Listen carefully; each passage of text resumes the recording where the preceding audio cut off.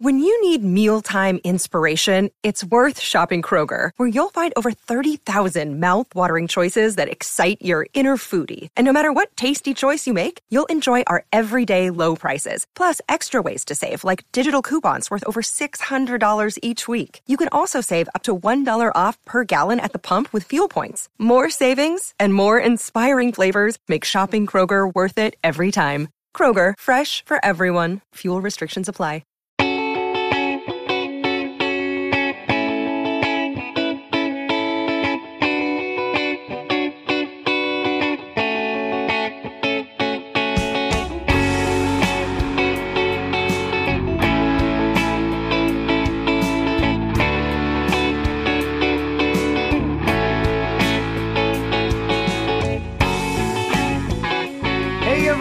Welcome to another episode of Purple Insider. Matthew Collar here, and joining me, returning to the show, Eric Eager of the SumerSports show, which has become a must-listen on my summer evening jogs between you and Thomas Dimitrov.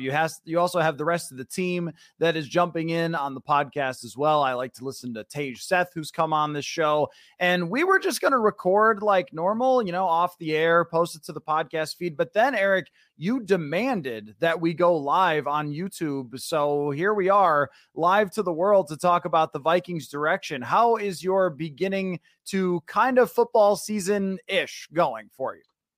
Yeah, I mean, look, like going live always makes risk makes the mind sharper, as I like to say. So we're just it's a good time. I mean, we have football tonight. We get to see Zach Wilson. We get to see Kellen Mond, Vikings legend Kellen Mond. Of 2021 draft fame. We still have, CFL going on. So it's and WNBA, our favorite sport, besides football. So there's magic in the air right now. Yeah. And funny because our hometown Minnesota Lynx, we compared them to the Vikings in a podcast not too long ago. And we were talking about how they were going to the bottom to try to draft one of these elite prospects that are coming out. And yet Cheryl Reeve has been just too darn good at coaching for the Lynx to go to the bottom. So guess who else is doing a competitive rebuild? It's the Minnesota Lynx, except for the difference between the Lynx and the Vikings is that the Lynx can still get a great free agent.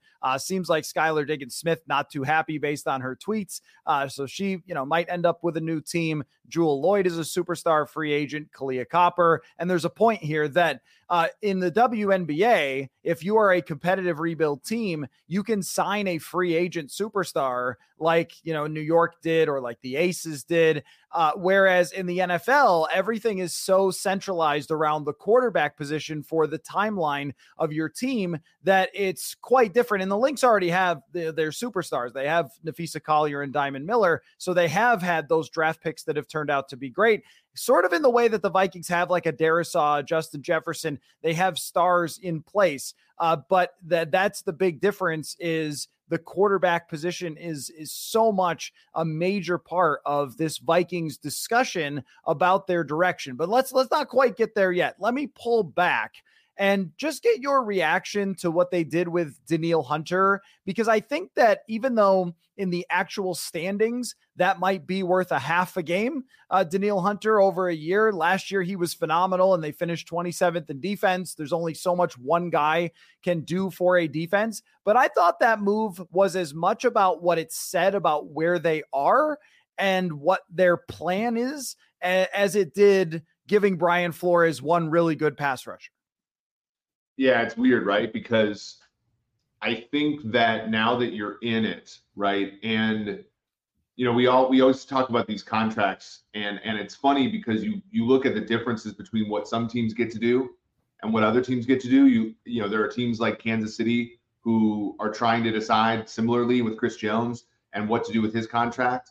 And that's a team whose ownership is, they're bottom third in spending most years, right? And they don't get to do some of the stuff the Vikings get to do. And you get to the Vikings where, they have much different expectations. Like they're probably, the win total in Vegas is a dead 8.5, even after 13-win season last year. And yet, like you get to the middle of kind of this training camp period, and you're like, Detroit doesn't look like they're going to hit the division out of the park. Green Bay, Chicago, they're kind of middling. Okay, let's go for it here. And then and what the Wilfs allow the Vikings to do is to prorate stuff into the future, enough where they can kind of make these decisions and have a two-way go. So they go from 18 to about 10 in cap space with this Hunter deal, and there's this 10 in cap space left. I know there's somebody in the comments that's asking about Dalton Reisner. Like if they want to go with like a Dalton Reisner, they can, but if they don't, they can just like roll that money over. And it's because this ownership team, and I don't think that many people like understand this, this ownership group is okay with putting money up front for the Vikings. And Kwesi Adofo-Mensah appears adept at kind of being able to sort of push it out into the future, where dead cap is not great, but dead cap next year is worth less in today's dollars than it is this year. And so, he's kind of done a good job of like, basically pushing, dollars to now that he can forego into the future if there's no opportunities. And, I think Hunter was just one example of that. Yeah, I mean, as far as the way that Kwesi Adofo-Mensah has handled this entire competitive rebuild, it's very clear that from the very outset when he was hired, this was everybody's plan, that Kevin O'Connell didn't come here to lose. He had just won the Super Bowl with the Los Angeles Rams, that the Wilfs believe they had a good football team and they have the best wide receiver on earth. And that matters, that you're going to win a lot of games just based on having a good passing game. And so they decide to try to thread this needle. And I thought it was sort of a seminal moment for Kwesi Adofo-Mensah to mention in his press conference that he knows that it's harder to go from the middle to the top, which you have studied multiple times throughout your career, whether it's PFF or SumerSports website, that it's harder to go from the middle to the top than it is from the bottom to the top. And we all know why that is. You draft, Joe Burrow, and then you go from the worst team in the league 2 years later to in the Super Bowl. But as far as it's kind of like an individual player where you grade them based on what they were asked to do. Like, was someone used correctly based on what the expectations were? How did they perform? So we expect Danielle Hunter to get 10 sacks. And if he gets 6, then we're unhappy. If he gets 14, it's great. I think the same thing can be said of the general manager of this team, where we have to evaluate Kwesi Adofo-Mensah based on what he was asked to do as the GM. He was asked to competitive rebuild. And as of this moment, I think that that's going very well for them. They didn't get overly nostalgic. They didn't get to the gates of cutting Adam Thielen and then be like, maybe we should just run him back for one more year. And, here's some more money to put in your pocket, which is what they've really done before. When players would sort of say, I'll actually leave, they'd be like, no, Anthony Barr, come on back. You want to be here. We love you. Plus, we're desperate to try to win. And I think that it's resulted in a roster that has some young superstars in Darisaw and Jefferson, and a lot of players that are question marks, but you can see it. And also a team that could potentially win the division. So you're kind of checking all of the boxes of what they were trying to do. Yeah, and I think the point that you made is a very sound one, which is people act like this was Adofo-Mensah's idea to do the competitive rebuild, but this in reality is from ownership. And I know there's a question in the chat about like when an owner is willing to give you that kind of money, how long, what's the differences? Like if you're Cincinnati, you're going to be bad for a decent amount because they're not willing to they pay what's called pay as you go. And so there's not an opportunity to sort of smooth out a lot of the issues that you have with the thing like, Marcus Davenport's a 1-year deal, Danielle Hunter's a 1-year deal, but they're effectively like 5-year deals if you spread out the money over a few years. In Hunter's case, it's 3 years.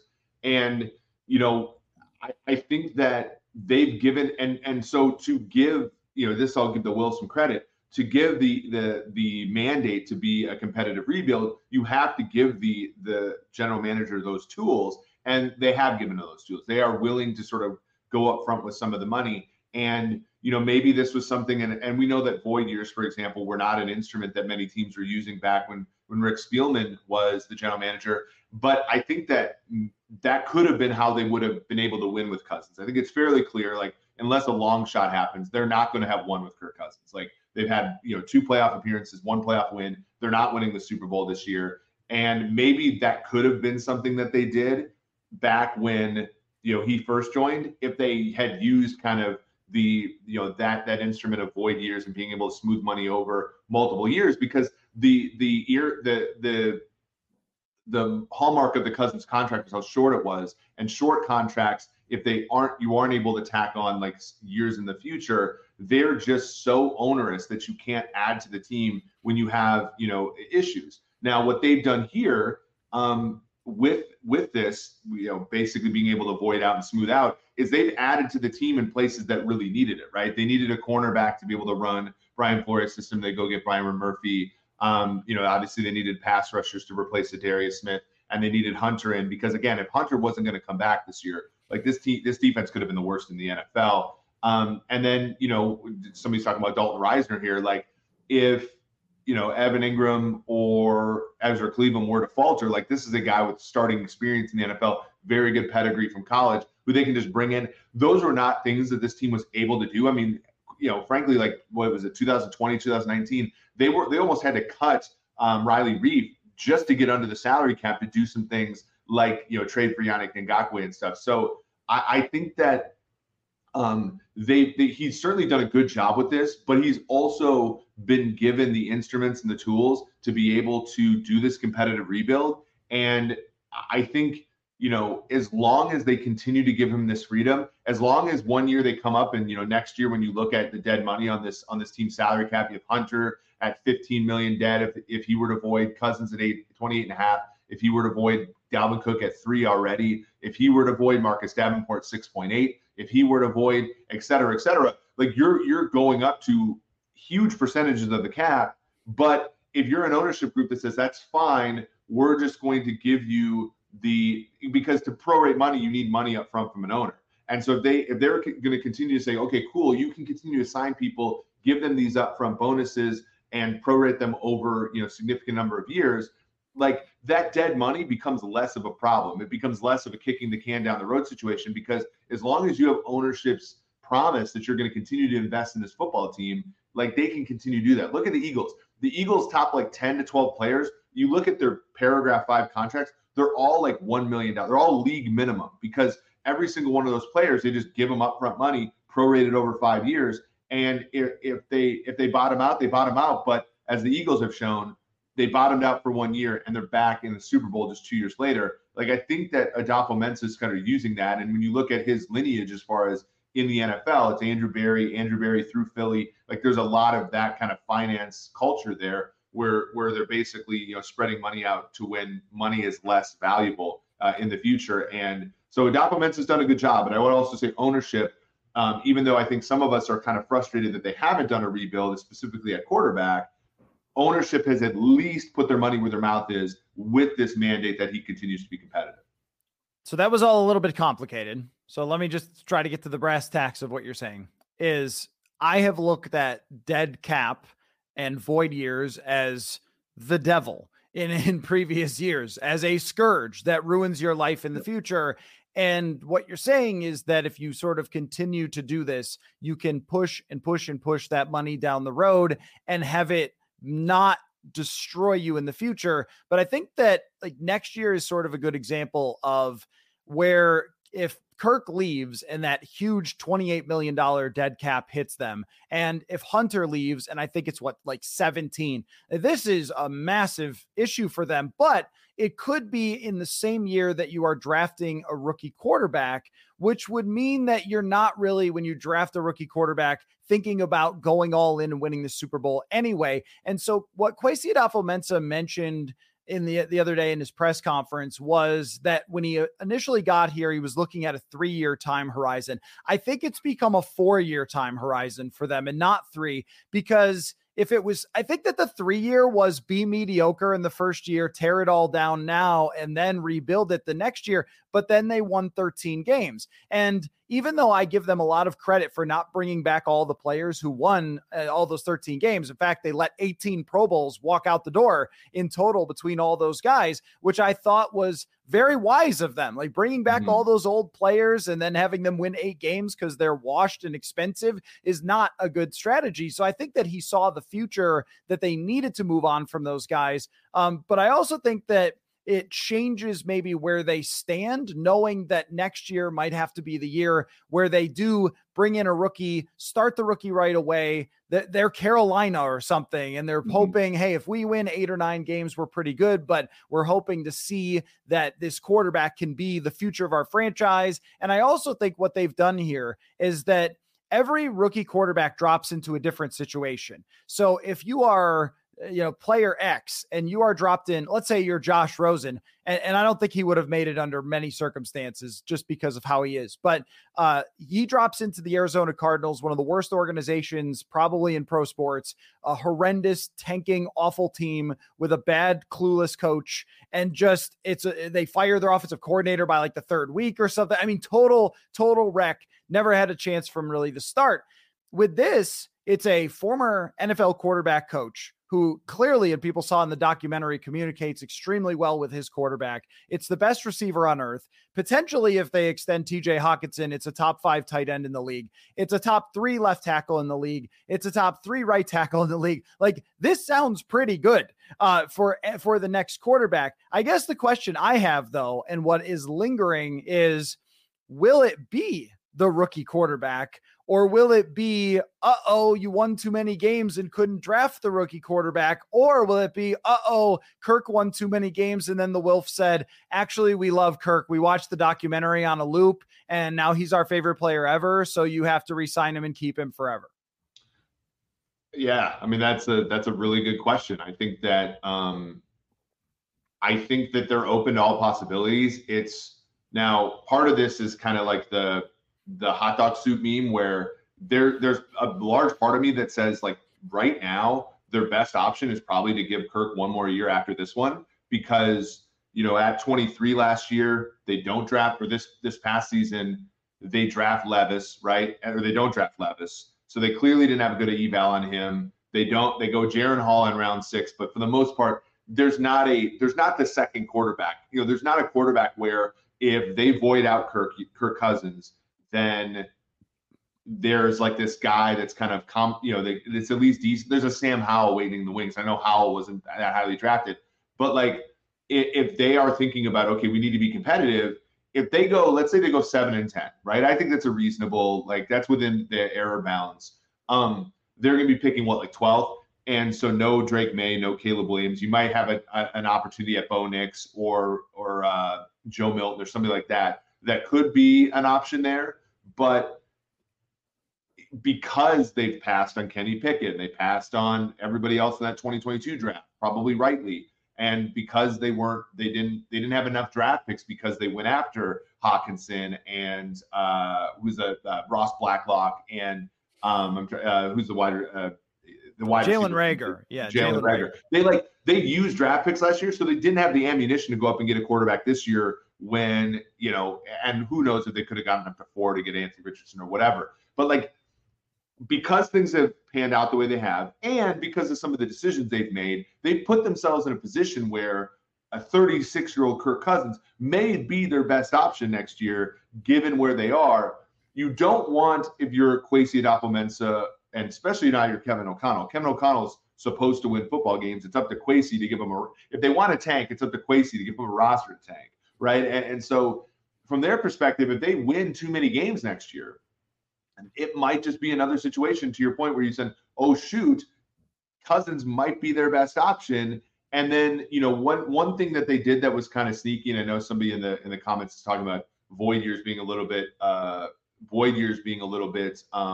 weird, but if you give Cousins an extension beyond this year, it is capped off at $40 million per, because of the paragraph 5s they put in the void years that he has. So if they do extend him, it's going to be for a modest amount per what Cousins has agreed to. And it will take that 28.5 and split it over a number of different years, as opposed to all being a lump sum on the dead cap this year. So and I know I've been pretty anti-Cousins, and I've been right, because they haven't won a damn thing with him at quarterback. But there might be a situation where next year they're thinking again, like, okay, even if they're going to draft the quarterback of the future, the quarterback of the present is still Cousins. And I think that they put themselves in a corner where that might be maybe their best option, even though 2 years ago, it certainly would not have been their best option, given everything else that was available to them. Well, the most competitive rebuildy thing would have been to draft a quarterback this year. And they were just not able to do that because they all went in the top 4, and then they didn't buy into Will Levis. Now, I actually don't hate, right? I think Will Levis, I think their eval on Will Levis was probably correct.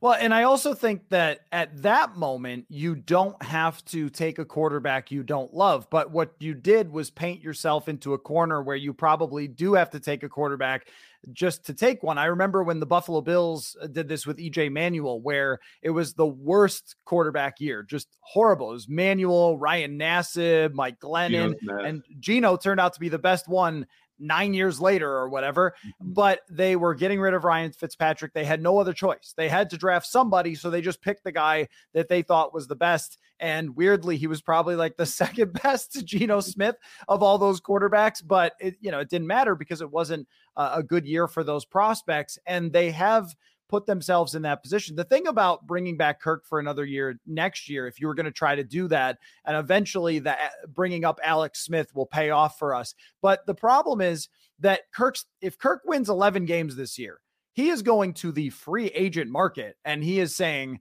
pay Kirk all the money. Kirk's a winner now, folks. Give Kirk the cash. That's what he's saying. That's what his agent is saying. He's not saying, let me come back on a 1-year short-term deal for the Vikings. Absolutely not. He's going to come back and say, because that's what happened with them this year.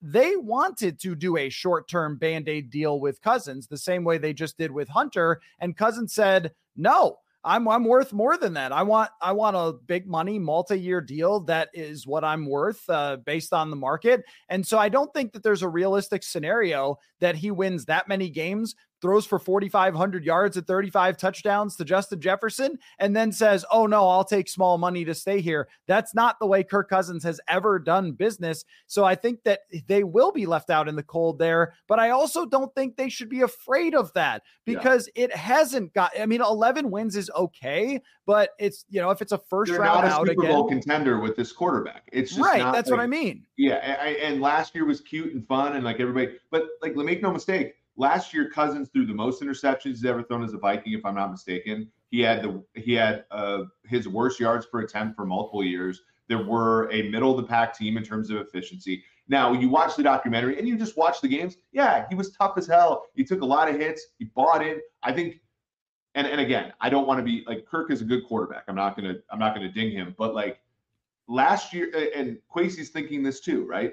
Last year, it was not like Steve Young was playing quarterback for the Vikings. It was a middle-of-the-pack quarterback who was struggling from an efficiency standpoint until they got him a second option in the passing game. Like, there's the other part of this is, like, he's never played without Diggs, Thielen, Jefferson. And then last year when it was just Jefferson and a washed-up Adam Thielen and an okay KJ Osborne and no real tight end threat, they got him a second threat. And then the offense, got good again. But I think when everybody looks at Kirk, it's like he's not impervious to these situations, and I think that's good. That's part of the calculus too. It's like you won 13 games, but we're not going to pretend that you were the whole reason. He was a very good contributor, and I think if you're a Vikings fan and you look at last season, I think what you look at actually is saying, look, when Cousins was younger and the team was better, why didn't the head coach do everything possible because like Kevin O'Connell, like I was watching the documentary and it's the Washington game and their offense was horrible in that game. They scored 20 points and Kirk threw an interception. It was not a great game. And yet at the end, Kevin O'Connell's like, there's one reason we're 6-1 and it's because of this quarterback who made a couple good throws in the game. And Mike Zimmer would have been like, we won despite our quarterback. He would have said that to guys like you in the press conference. And it's like, I don't know if that matters a ton, but I know that when this team was actually good in 2018 and in 19, having a coach that bought into the quarterback probably would have been worth a couple playoff wins and maybe been a Super Bowl contender. And now you have a coach who's punching much above his weight class for a team that's not very good. And that's how they won games last year. it just, I think, like, when as an observer of this team, it's just unsettling that they finally figured out the formula, which is to encourage the guy and to give him, some weapons and run the offense as though you want him to succeed, as opposed to you didn't want him in the first place and you want him to fail.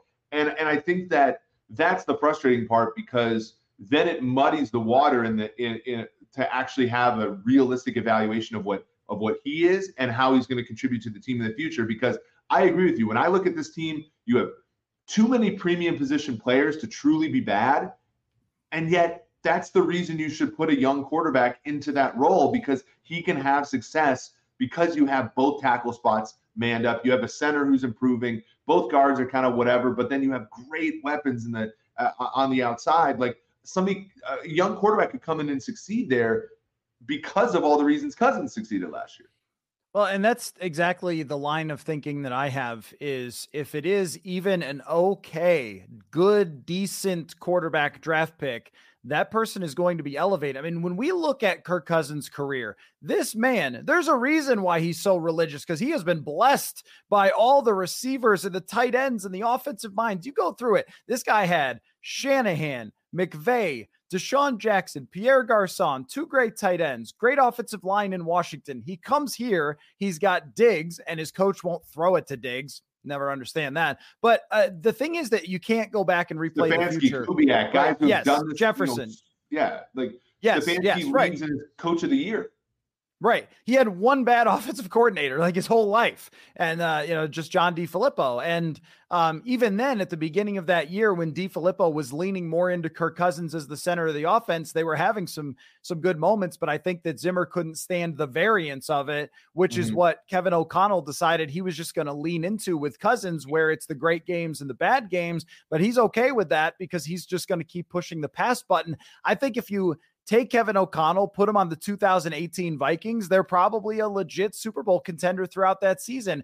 But as we go forward, I also think that Kevin O'Connell and Kwesi should believe in O'Connell and believe in what they have here, that it is a setup where we've seen Baker Mayfield take a team into the playoffs and one drive away from beating Kansas City, one Chad Henne throw away from beating Kansas City and going on to the AFC Championship. And we've seen Carson Wentz have an MVP season. We saw Jalen, Super Bowl. Yes. And Jalen Hurts elevates from a quarterback that I think was like a fifth tier or something in Mike Sando's ratings last year to now is considered an elite quarterback as they get, AJ Brown. I just think that there's like a few impervious quarterbacks to their circumstances, but everybody else, like the difference, the way I look at it is the difference between number 12 quarterback in the league, which is probably Kirk, to number 3 is massive. Like the difference between him and Josh Allen is just worlds. The difference between him and the 24th best quarterback is probably not that much. And that we've seen Ryan Tannehill succeed with a great situation and win the entire AFC and win 12, 13 games. I mean, I look at that as, if they were to draft a quarterback next year and have the roster they've built with the defensive pieces, and I also think that this might be a stretch, but I also think the league is not hiring Brian Flores to be a head coach again, and that's not his fault. That's just because of whatever, how the owners are. The defense is not going to be good enough this year for him to make a case anyway, so he's going to be around for a while. Right. So you have a proven defensive mind at defensive coordinator that could be here for a while. Young pieces on defense, this great setup on offense. Like you can see it coming together if you just find the right person. But I think the biggest fear though is if you end up in a spot where you're trying to like Andy Dalton this thing for a couple of years because you can't end up getting that guy. But I also feel like if you're afraid of that, you're just going to end up staying where you are forever. Yeah, and Cincinnati is a good example of, Arif talked about in the comments here. It's like they're a great example of what could happen if you're cheap and you try to go the Dalton route. It flames out really fast, and they're 2-14 in Dalton's last year with Cincinnati because the roster around him doesn't go. I don't think that'll happen in Minnesota, but I think they should be considering the future. I mean, people are going to get upset about this, and I know people will mock this because he's currently third string with San Francisco, but. This is another comment that in the chat here is like, that's a perfect like buy low situation on a guy like Trey Lance, right? Like if they're literally worried about, okay, Kirk leaves, we get a $28.5 million dead cap charge with him leaving. We roll snake eyes in the draft. What the hell is going to happen? We got to pick up somebody like Jared Stidham or whatever. Like that's what they're worried about. Trey Lance is a hedge against that, right? And I think what would it cost to get Trey Lance would be so much less than a panic trade to move up to get the last good quarterback prospect of next year's draft, right? If Trey Lance costs a third, right, that's like really in line with the Jalen Reg or the Ross Blacklock type trades that he's done before. And it hedges. If Trey Lance comes in, he's garbage, then that might just be another point in the path of saying, okay, look, like it's just not going to get better than Kirk around here. Let's ride the Kirk Cousins train until the wheels fall off.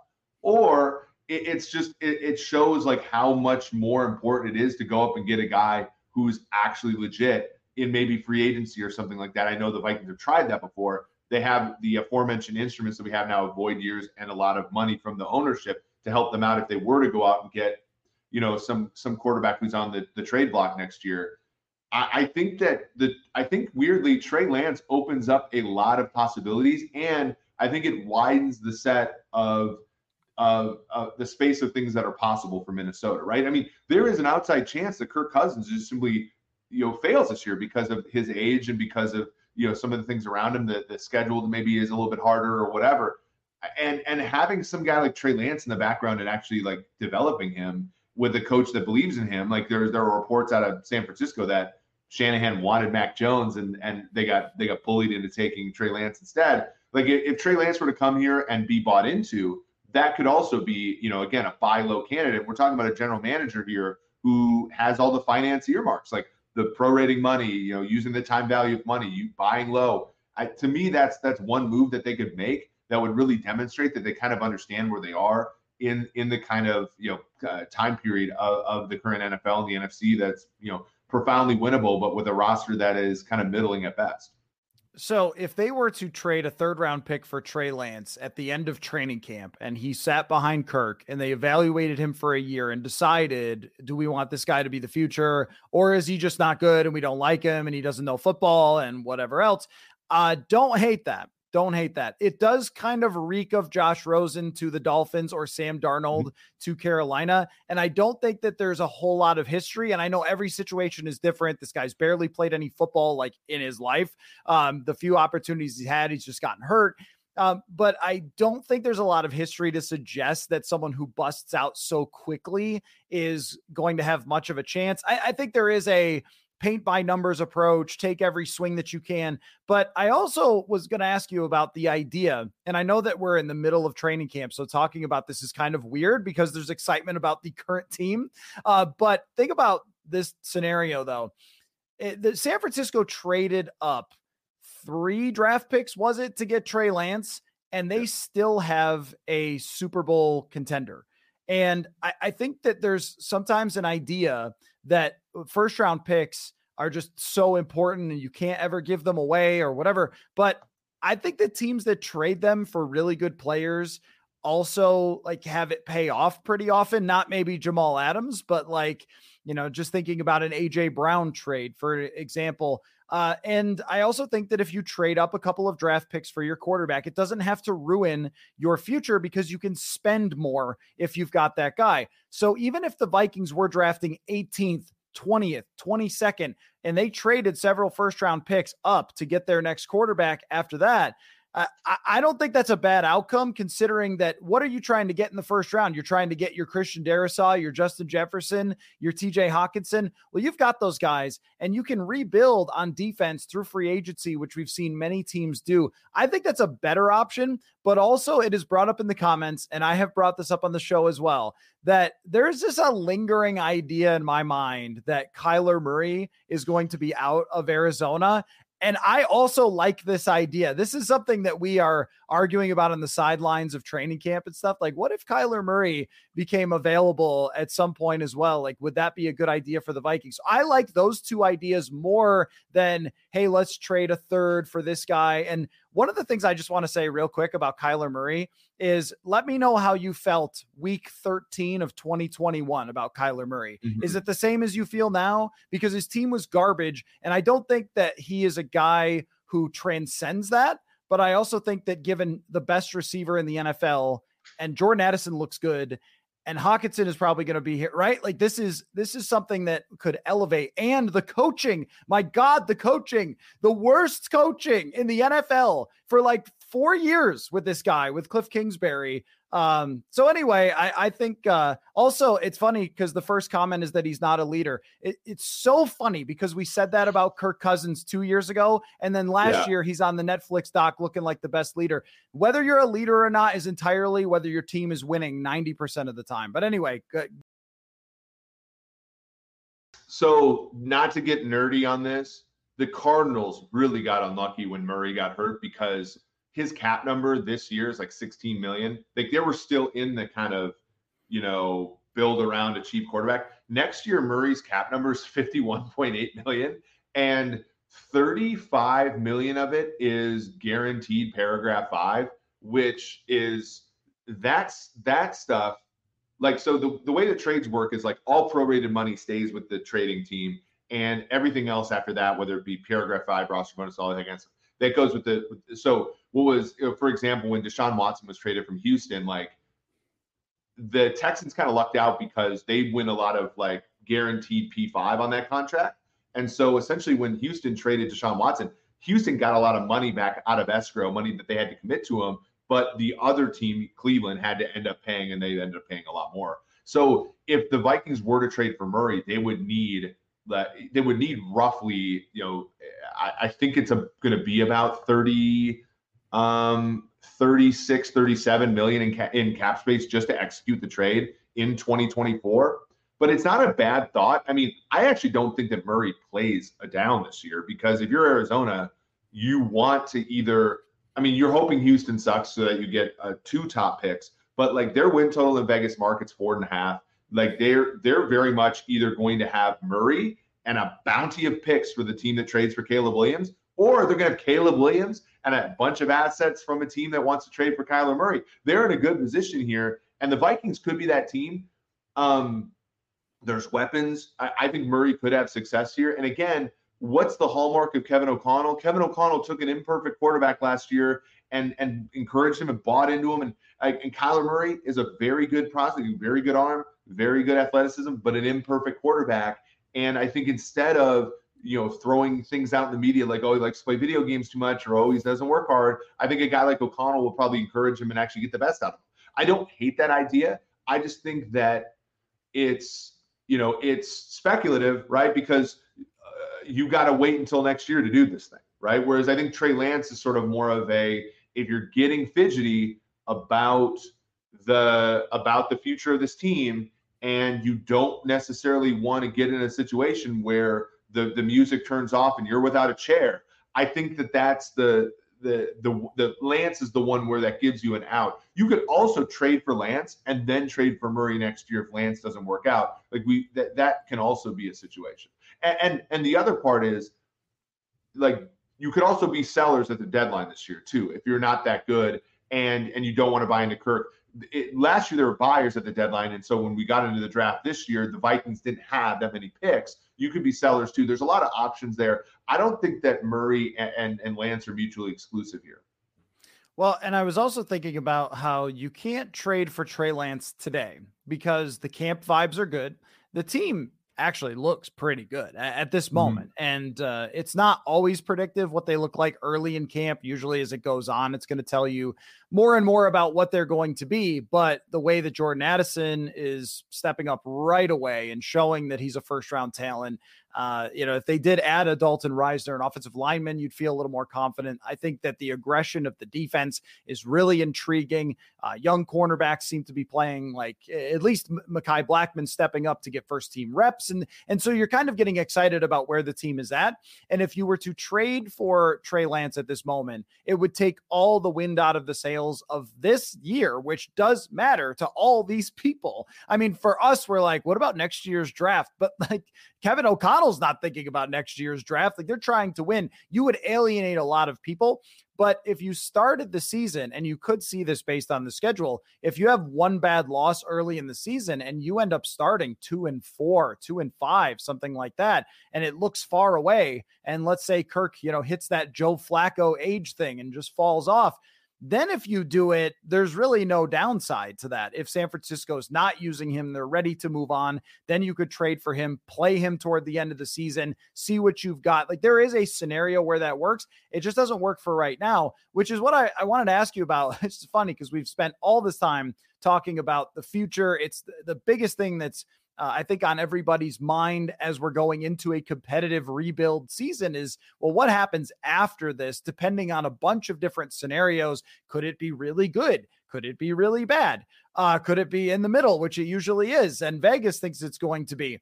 But let's talk about the 4 teams in the division and how they've all chosen different timelines here, because Detroit tanked, Chicago tanked, and now you're starting to see the upswing. I was reading our friend Courtney Cronin on Justin Fields is looking pretty good with DJ Moore out there. And then you have the Packers, who don't know what they have at quarterback and are kind of in that middle spot as well. And I'll believe that the Packers defense is going to be elite when I see it, because every offseason they're elite to everyone, but then they aren't when they actually play the games. So we'll find out on that. But I'd love to hear your opinion about the timelines of all of those teams, because I think it's kind of like, you ever see those graphics where it's like, here's how far Wayne Gretzky is ahead, and it goes through his career, like, and here comes Yager, and then Gretzky, you know what I'm talking about, those line graphs. Like, that's what it feels like with the rebuilding and racing to be actual Super Bowl contenders. Where do you think everyone kind of stands, and where the Vikings stand in that race?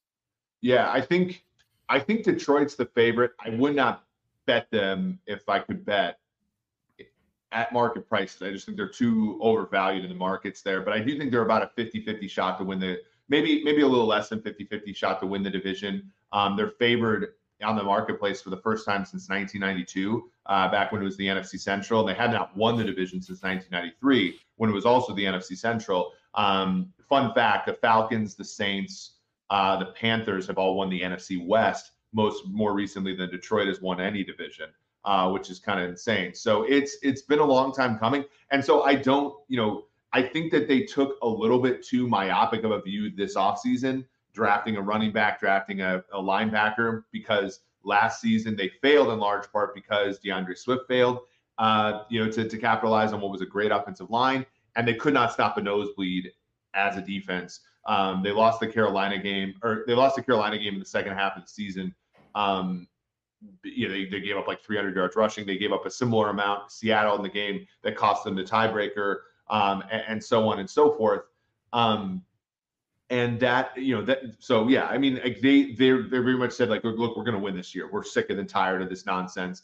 They went out and kind of did some Bengals-y things, which was sign a bunch of kind of good but not great defensive backs, and said, look, defensive back is a weak link system, as we all know. And so when you bring in Emmanuel Mosley, Chauncey Gardner-Johnson, Cam Sutton into a secondary, you can be more resilient to some of the passing games in the NFL. And so I like what they're doing relative to this year, and I think they should be the favorite in the division. They're really good at both offensive and defensive line. So I'm a fan of where they are. But again, their view is very much short term, and the way that they've acted is very clear. Green Bay, to me, it's kind of in no man's land. They went back to kind of their roots this year and took a premium position player that is not expected to start right away in Lucas Van Ness in the first round. They gave Jordan Love a small vote of confidence for that contract, but they still declined technically his 5th-year option. A lot of really sharp bettors that I know, like Green Bay, they were 5-1 to win that. So just for those that don't bet, 5-1 means an implied of 16.6% in the market. So there were a lot of people that saw that number and said, that's way too low. We're going to buy into that. Matt LaFleur is a 3-time 13-win coach, and he was a 13-win coach when Aaron Rodgers was not good enough to win MVP back in 2019. So I think the Packers are kind of where the Vikings are, in kind of no man's land, where they could go either way and no one would be surprised. And then I think Chicago, I mean, look, one analytics staff in the league was one of my best friends said to me, he's like, look, it's very easy to look good as a GM when they don't expect you to win. And so far, Ryan Poles has not been expected to win, and he's killed it, right? He's I was hoping that they would trade for Brian Burns, but they traded for DJ Moore, which to me was almost as good.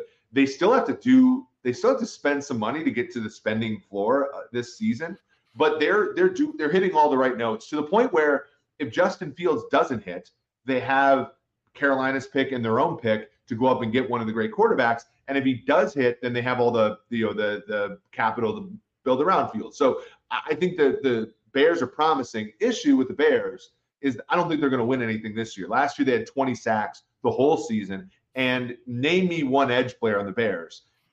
You really can't. So I think the Bears are still a year away. I think Green Bay and Minnesota, I'd be surprised if they were both bad or they were both good. But I think one's going to be bad, or one's going to be bad, one's going to be good, and it's a coin flip as to which one is. And I think Detroit is the favorite, and they should be. And their, I think, window is actually fairly short because of Jared Goff, because Ben Johnson, after this season, in all likelihood, will be the head coach of some other team, as probably Aaron Glenn will if he hits on the promise of some of his players. So the window's short for Detroit. It's vibes for the Vikings and Packers, and it's quite a bit longer, and there's a leash there for Chicago. So what if I told you, 30 for 30 music, that an NFC North team was representing in the Super Bowl in 2026? Which team is it? Chicago. Yeah, it's funny though about Ryan Poles, because I agree, and I've said this about Kwesi. It's easier to tear down than it is to build up by a lot. All of us could cut Adam Thielen, but drafting, developing quarterback, all that stuff, putting together rosters a lot harder than it is. And if he makes Chase Claypool trades like that, it's not going to be as good as you think. But I mean, I tend to agree though, because of the cap space and everything else. And Fields has already shown something, but if he shows a lot this year passing the ball, it's pretty scary. But I also think the Vikings could be in that discussion if they just hit on the right player. Correct. Oh, yeah. I mean, the thing is like, let's talk brass. Like the Lions are going to have in the next, so you're talking about like the Lions in the next 4 years are going to have one bite at the apple at a young quarterback drafted high at most, right? If Goff's, at one point the wheels fall off of Goff and they get one shot, right? The Packers are going to get one shot at a young quarterback over the next 4 years. And that's if Jordan Love doesn't work out and they take a shot one of these next 4 years. The Vikings are going to probably have 1.5 expected shots at a quarterback. And that's if they start this year and that guy doesn't work. And the Bears are going to have 2, right? They're going to have 2, because if Fields is him, then perfect. If he's not, then the next year they're going to. So to me, and there was a comment here from, in the chat was like, it's only easier to go from bottom to top if you win the lottery. Yeah, that's the point. Like the quarterback is everything in the NFL. You have to win the lottery to win consistently in the NFL. And the Bears are going to have 2 lottery tickets, 2-ish lottery tickets. And I'm counting Fields as the next one if he's good. They're going to have 2 shots where every other team in the division is going to have 1. And so I think you have to pick them purely for that reason. Here's my issue with calling it a lottery. We've gone through this. Your chances are close to 50% that player gets you a season, that quarterback gets you a season where you at least have a chance to be a legitimate Super Bowl contender. So even Baker Mayfield, who is not good, gave them one chance during his rookie contract. So it's kind of 50-50 that you're going to have that.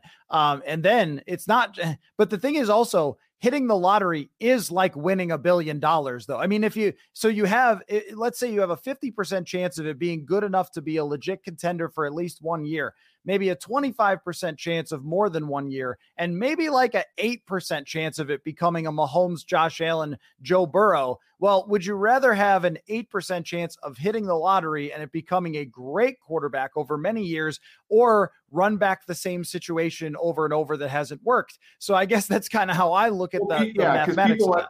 People want to talk about the Cousins type of quarterback as if it's somehow better than drafting a quarterback high and failing, but it's not. Like the Vikings, look, I don't mean to diss the Vikings franchise or anything, but they haven't been successful under Cousins. Making the playoffs 40% of years is not successful in a league that puts 14 in the playoffs every year, and where you're in a conference that's not particularly good. I mean, if you just look at some of the, like you said, Baker's made the playoff. Baker took the Browns to the playoffs just as many times as the Vikings last 3 years. The Jacksonville, they had the number 1 overall pick 2 consecutive years, and they've been in the playoffs as many times the last 2 years as the Minnesota Vikings. Like, you go through the list, and I get the whole point of, like, you want to have the franchise guy, and I get that, and I agree that if it's a Burrow, if it's a Josh Allen, but even short of that, teams have just as much success as the Vikings trotting out these first-round guys that end up being busts because of the structural advantage of having a quarterback on a rookie deal. And that guy might not be great. But again, look at Philadelphia. They drafted a guy in round 2, built around him, playoffs 2 consecutive years in a Super Bowl. Like, it's a structural advantage. And the water's warm.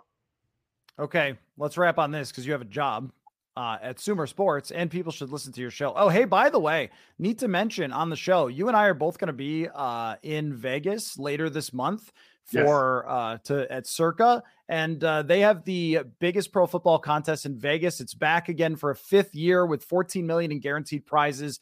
Only at Circa Sports. You have to enter in Vegas, but play from anywhere with 2 ways to win and no rake. Play the Million Pro Football Contest with quarterly payouts and 100% payback.